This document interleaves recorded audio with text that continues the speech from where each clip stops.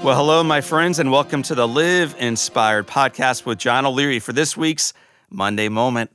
As you know by now, we create these short episodes to help start your week on fire with a quick burst of inspiration.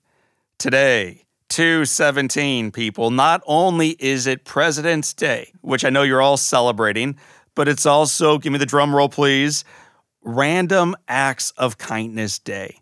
So I wanted to share a quote from our 20th president here in the United States. His name, James Garfield. Here's what he said.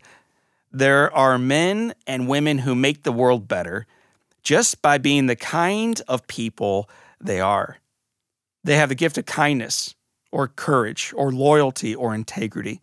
It really matters very little whether they are behind the wheel of a truck or running a business or bringing up a family.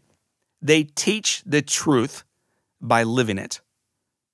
Man, that's an awesome quote from our 20th president. There are men and women who make the world better just by being the kind of people they are. And according to randomactsofkindness.org, kindness has incredible benefits and it's contagious. It goes viral. So here's my question for you today on this Monday morning. What random act of kindness can you do for someone else today? Can you send an encouraging email or a letter to a coworker? Can you buy a coffee for the person behind you in line? Can you donate used towels or a blanket to some local animal shelter? Is there a charity or a passion or a pursuit that you've had in the back of your mind, but you just haven't quite moved forward on lately that is right in front of you today and you can take action? And in doing so, in living into your truth, you can change someone else's world. I'm going to lay out a little bit of a challenge today, my friends. I'm hoping that you will take the challenge of living into Random Acts of Kindness Day, that you will do something kind for someone else, and after you do that, you will email me. When you either witness an act of kindness or you partake, you participate, you propel forward an act of kindness, what I want you to do is to email me at podcast@johnolearyinspires.com.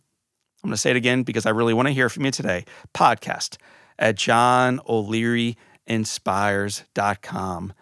In 2.5 short months, I have a book coming out called In Awe. And one of the lucky winners from today's Random Act of Kindness Challenge will receive a signed copy before the thing is even out.